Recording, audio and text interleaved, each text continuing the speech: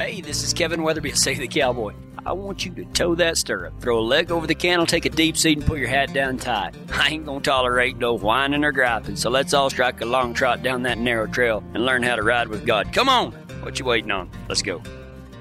Yesterday, we went over to one of our board members' ranch, Gary Lauer, and we spayed all of our yearlings that belong to Save the Cowboy, and Gary's yearlings and Ty's yearlings, and it was an awesome time. Sarah got to go with us. It was her first time to experience spaying heifers, and she got to do some things that she had never done before, and it was just a really cool time, and the weather was just amazing. Comparatively speaking, I was walking over from the house a while ago with my tortillas and for the Lord's Supper, and I was like, oh my gosh, I'm glad this is today and not yesterday whenever we were working cattle. But anyway, so we have 47 yearlings, and we got them all worked, and I was working the head gate for the veterinarian, and Ty was giving shots, and Mitch was implanting, and Sarah was doing some implanting, and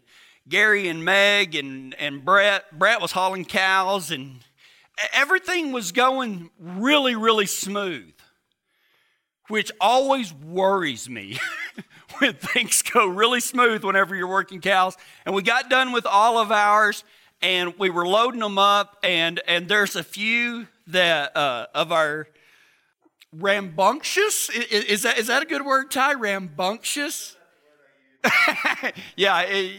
Yeah, your word started with an F, but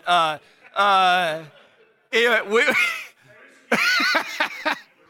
frisky. That's the word I was thinking of. Frisky. We have some frisky ones mixed in, and they hit the gate of the trailer real hard, and it, like, we were loading, and the wire popped off that was holding the gate open, and sure enough, the wildest 4 heifers that we have out of these 47, because it's always the rank ones that are at the last. Man, here they go. They're headed for the highway. We don't have any well, me and Ty and everything, our horses are miles from us. And Gary and Meg had their horses, but they're turned out in pasture. And we all just kind of stood there as these cows headed for the highway. And so after our initial shock, everybody, Gary and Ty jumped in, or Ty took off running. He can still run. He's pretty quick. And anyway, things were going well, and we got them hemmed up in a corner, and I thought things were going to go really smooth until they took a left turn and went over 3 fences. And I was just like, oh my gosh, we're done with our set. We still have Gary's set to do. And I was like, how are we going to get these heifers that have their head up at 9 feet, and they've got a permanent 9 in their tail, and they are booking it across the foundation pasture. You know, and the last thing I wanted to do on Saturday before Easter was chase wild cows without a horse. And so I ran 30 feet, and I gave it up. I let Mitch and Ty do all of the track star running. I just, y'all go ahead, I'll bring the truck. And so, anyway, I just wanted to get in my truck whenever they left. Have you ever been through this situation where everything was going good and then everything goes to crap and you just want to get in your truck and just leave? That's what I wanted to do. But my truck was hooked up to the big 32-foot trailer, so I couldn't go anywhere. And so, anyway, I'm sitting there watching all of these guys do a mad scramble. And cowboys are running everywhere. You know, some are on 4-wheelers. Some are in a little side-by-side, and they're trying to turn these wild cows. And then I see Ty and Mitch running just at full stupid on their feet, not on a horse, on their feet. And Ty is slowing up, and Mitch is gaining on him, but I don't think it's because Mitch was very fast. I think he couldn't stop. And you could hear Mitch's, Mitch has like size 19 boots, and you could hear him flap, flap, flap, flap, flap, flap, flap. And I kept picturing Ty in Jurassic Park. I've turned around going, must go faster, must go faster, must go faster. Yeah, he's a little spooky, huh? And so, anyway, Mitch was going like a freaking barrel horse going downhill at 9-0 with the gate shut. And he was just out of control. He had the bit in his teeth, and he wasn't going to slow down for nothing. So anyway, that's about the time I surveyed everything in my infinite leadership skills. I was just like, okay, I'm going to go to the house now. So that's what I wanted to do. And have you ever had a time in your life when things were going great? I mean, I'm not saying things are easy, but things are going great. And then they just turn to crap. I mean, just in the blink of an eye, everything that was going so good has now turned so bad. There was another time when things were going great and then turned to crap. And some other cowboys just decided to head to the house in the midst of a great big wreck. In John chapter 20, starting in verse 6, John chapter 20, starting in verse 6, the good book says, "Then Simon Peter arrived and went inside. He also noticed the linen wrappings lying there, while the cloth that had covered Jesus' head was folded up and lying apart from the other wrappings. Then the disciple who had reached the tomb first," that's John who wrote John, "then the disciple who had reached the tomb first also went in, and he saw and believed. For until then, they still hadn't understood the scriptures that said Jesus must rise from the dead." Things had been going very well for Jesus and his disciples. I mean, in just 3 short years, Jesus and 12 dudes, 12 cowboys, had experienced raising people from the dead. They had seen people walk on water. They had seen demon-possessed people that could break chains healed. They saw that Jesus fed 5,000 with a few loaves of bread and some fish sticks. I mean, that's amazing because I can eat a bunch of fish sticks, but Jesus, he can feed a bunch of people with. You just eat the bread? Okay. But then Jesus went and got himself arrested right before Passover. And Passover was the biggest holiday in the Jewish festival, and that came from their time in Egypt whenever God used Moses to deliver the Israelites out of Egypt, and God sent down a curse to kill all the firstborn sons unless people had put the blood of the lamb over the doorpost. I mean, this is huge, right? I mean, this is the culmination of everything of God's promises, and the Passover season was huge in the Jewish faith. And right before they're supposed to celebrate it, Jesus goes and gets himself arrested. Not only did he get himself arrested, he got himself placed on a cross. And now Jesus is dead. They have buried him in a tomb. And 2 of the disciples, on a word from the ladies, had run over there, and they look in the tomb, and the tomb is empty. Not only did Jesus get himself arrested, not only did Jesus get himself strung up on a cross, but Jesus done got himself stolen. I mean, this is, we know what happened, but we have to put ourselves in the shoes of the disciples that you're like, how could they not believe? They spent 3 years with him. Well, they didn't have what we have now. I mean, they thought things were over. Things had been going so good. And then Jesus got himself arrested. And then he got himself placed on a cross, and he got himself beaten, and he got a crown of thorns placed on his head, and he got himself spat upon, and a purple robe placed around him, and a sign that said, King of the Jews placed above his head, and all of this stuff. And then he got himself killed. And the disciples don't know what to do. So they cowboyed up, kind of. And I found this really interesting because I was going a complete different way with my Easter message. But, I still think that God reveals himself to us in new and experiential ways whenever we read the good book. And so I'm reading in John chapter 20, which is my favorite version of the death and burial and resurrection of Christ. Even though it's not the most lengthy or detailed, it is my favorite.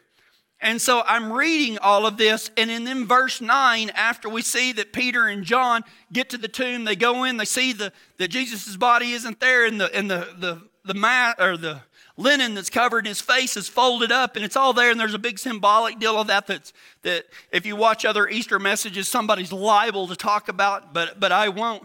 But in verse 9, it said, for until then, they still hadn't understood the scriptures that said Jesus must rise from the dead. And so here's this culmination. Jesus has risen. He was killed on Friday. It's been 3 days, and he raises himself from the dead to become the first fruits of all of those. And 2 of the 3 most trusted disciples get there, and they look into the tomb, and the body's not there. And what do they do now? Well, let's look, because it tells us what they did in John chapter 20, verse 10. Remember, 9 says, until then they had understood that the scriptures that said Jesus must rise from the dead. And then in verse 10, it tells us what that miraculous thing that the disciples did, Jesus' closest friends on earth, those that had studied under him and that he had mentored and shown them all of these miraculous things. You know, when they see that Jesus is not in the tomb anymore, what is their resurrection response? John chapter 20, verse 10 tells us, then they went home. I mean, you know, things had been going so well. And I kind of found this a little bit humorous that they get to the tomb. They have run all the way there. Much like, I can picture Peter running like Mitch, you know, just with size 14 slapping the ground. And everybody's running to try to get to where they need to be in order to figure out what's going to happen. And they get there and they see and they believed. And their response, according to Scripture, is then they went home. It just seems very anticlimactic to me that these same guys that studied under Jesus and that spent nearly every waking moment with him, their response to the resurrected Christ is they went home. I mean, I can just imagine them kind of feeling like I felt yesterday as everything was going so good, and then everything went to crap, and they're like, okay, I'm going to go home now. They did that. Unfortunately, our response to Jesus' resurrection hasn't changed much in 2,000 years. 3 responses to the resurrection that happened 2,010 years ago, and what our response should be today. We've already talked about the first thing the disciples did. They went to the house. They went to the house. We always try to go back to our safe spot where things are not weird, scary, intimidating, stressful, or unknown.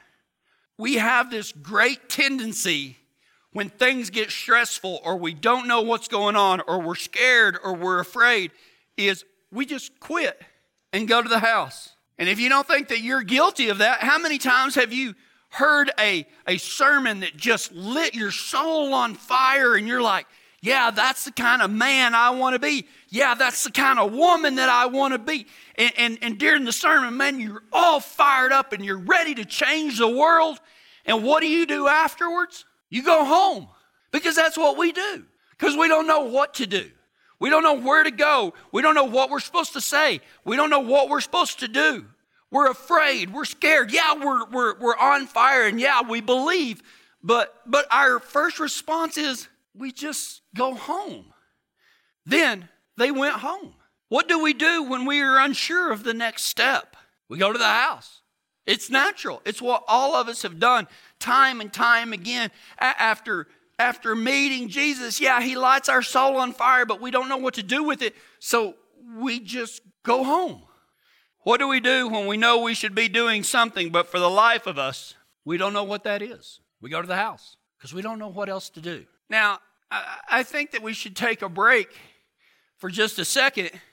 And before we go to thinking too lowly of our beloved disciple and Peter, because we've all been guilty of going to the house, but we are even more guilty of what happened next.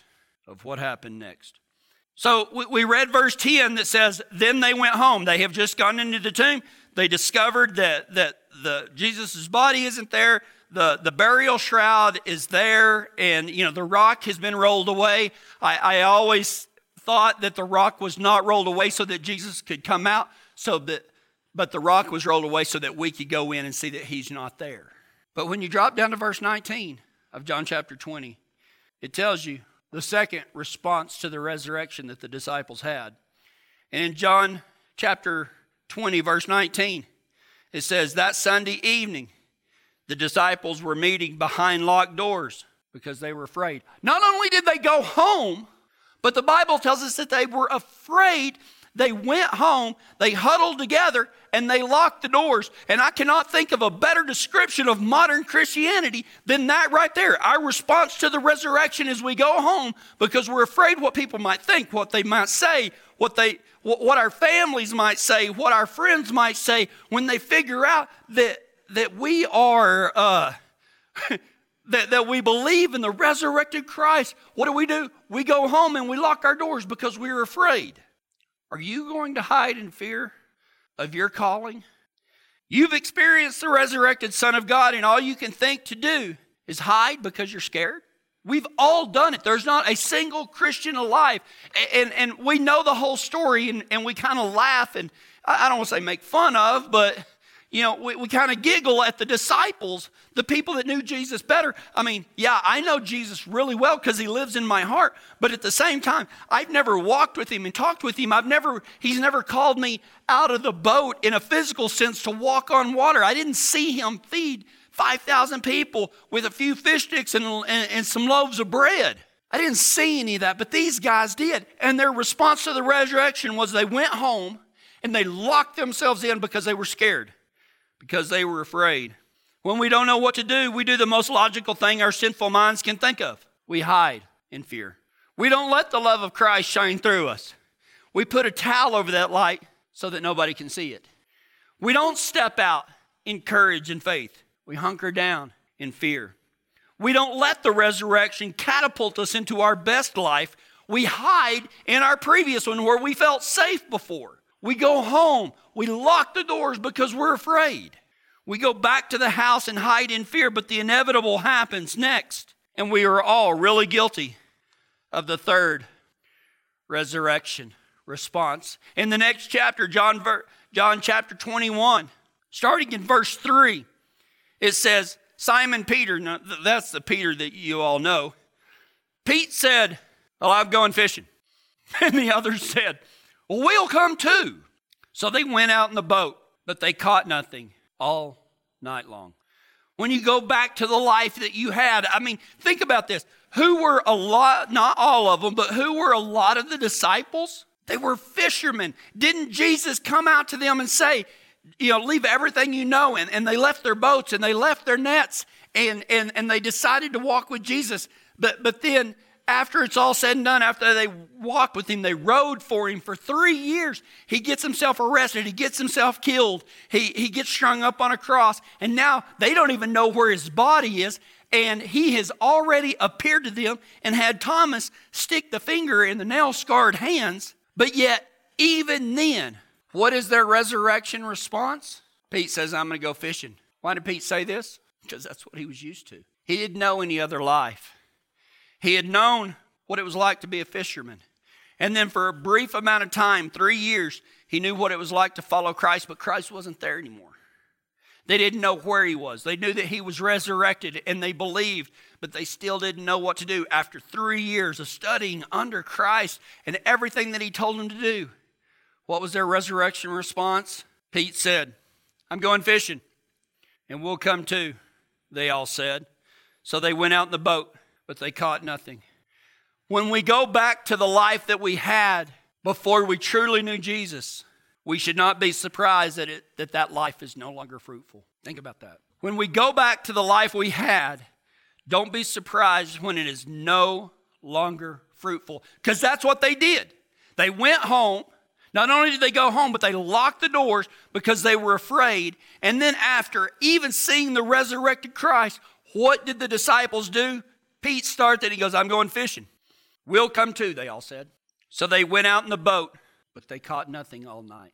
How many of us have been through that exact same thing? Man, we start coming to church, we get on fire for God, but we don't know what to do, so we go home and we're unsure of what our friends are going to say, what our family's going to say, what our coworkers are going to say when they find out that we're these Jesus freaks, and we lock the doors and we hide, and then we just go back to the old life that we had, and then we wonder why things are not being fruitful. We'll come to, they all said. So they went out in the boat, but they caught nothing all night because that's not what they were supposed to be doing. I'm not saying that they did anything wrong. It was just no longer their calling because Jesus said, come with me and I will make you fishers of men. He didn't say, man, follow me for 3 years and then I want y'all to go back to fishing and you're going to be like the Bill Dance of disciples. Okay?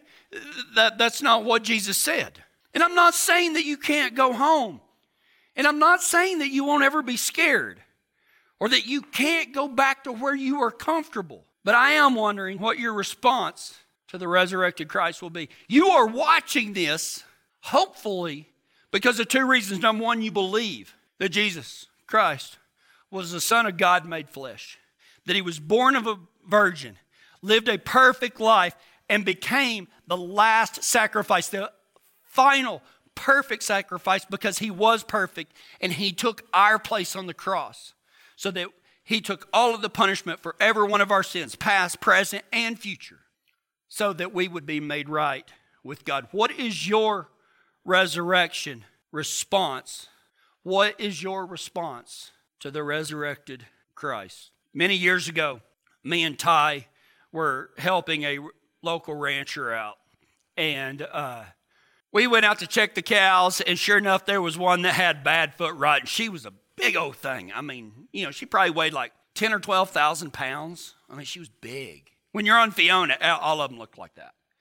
And so, anyway, we knew we had to doctor her, so Ty reached out, and he roped her by the neck, and then I come in and healed her, and I'm on a smaller horse, and we lay her down, and I've got 2 back feet. But, I mean, she will not give it up. I mean, she is still trying to crawl around. She's mad. She's jerking my horse around. There's nothing I can do to stop it. And me and Ty are like, well, I wonder what we're going to do because, I mean, Ty's horse could hold the head, but Fiona was having a really hard time holding the feet because the feet were bigger than Fiona.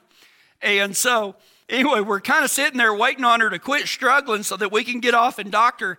And about that time, our salvation rolled up in the form of 2 teenage boys that were out there fixing fence. They pulled up, they see that we've got this cow stretched out, and they can tell she's mad, and she's, all of this stuff. And so this kid gets out, and he walks up, and he goes, y'all need some help?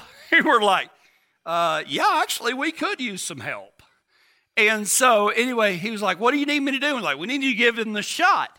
And so he gets this shot from Ty, and he goes over there, and I don't know really what it's like to have a grizzly bear headed and healed, but that's what this cow was like. I mean, she was laying on the ground and she's still trying to eat this kid alive, and he keeps jumping back. And I mean, she really can't get to him, but anyway, he's doing his best, but he's not even really getting close. And things got a little bit hairy, even though he was, I don't want to say perfectly safe. He's as safe as a cowboy can be in that situation. And so anyway, he's got this needle, and we need to give this cow a shot. And we've got this cow stretched out, and then all of a sudden he goes, well, I ain't going to get hurt. He goes and he hands the syringe back to Ty, and he goes and gets the truck, and they leave. And me and Ty are sitting out there, kind of like me and Steven are that's running the camera, and we're looking at each other like, did that really just happen?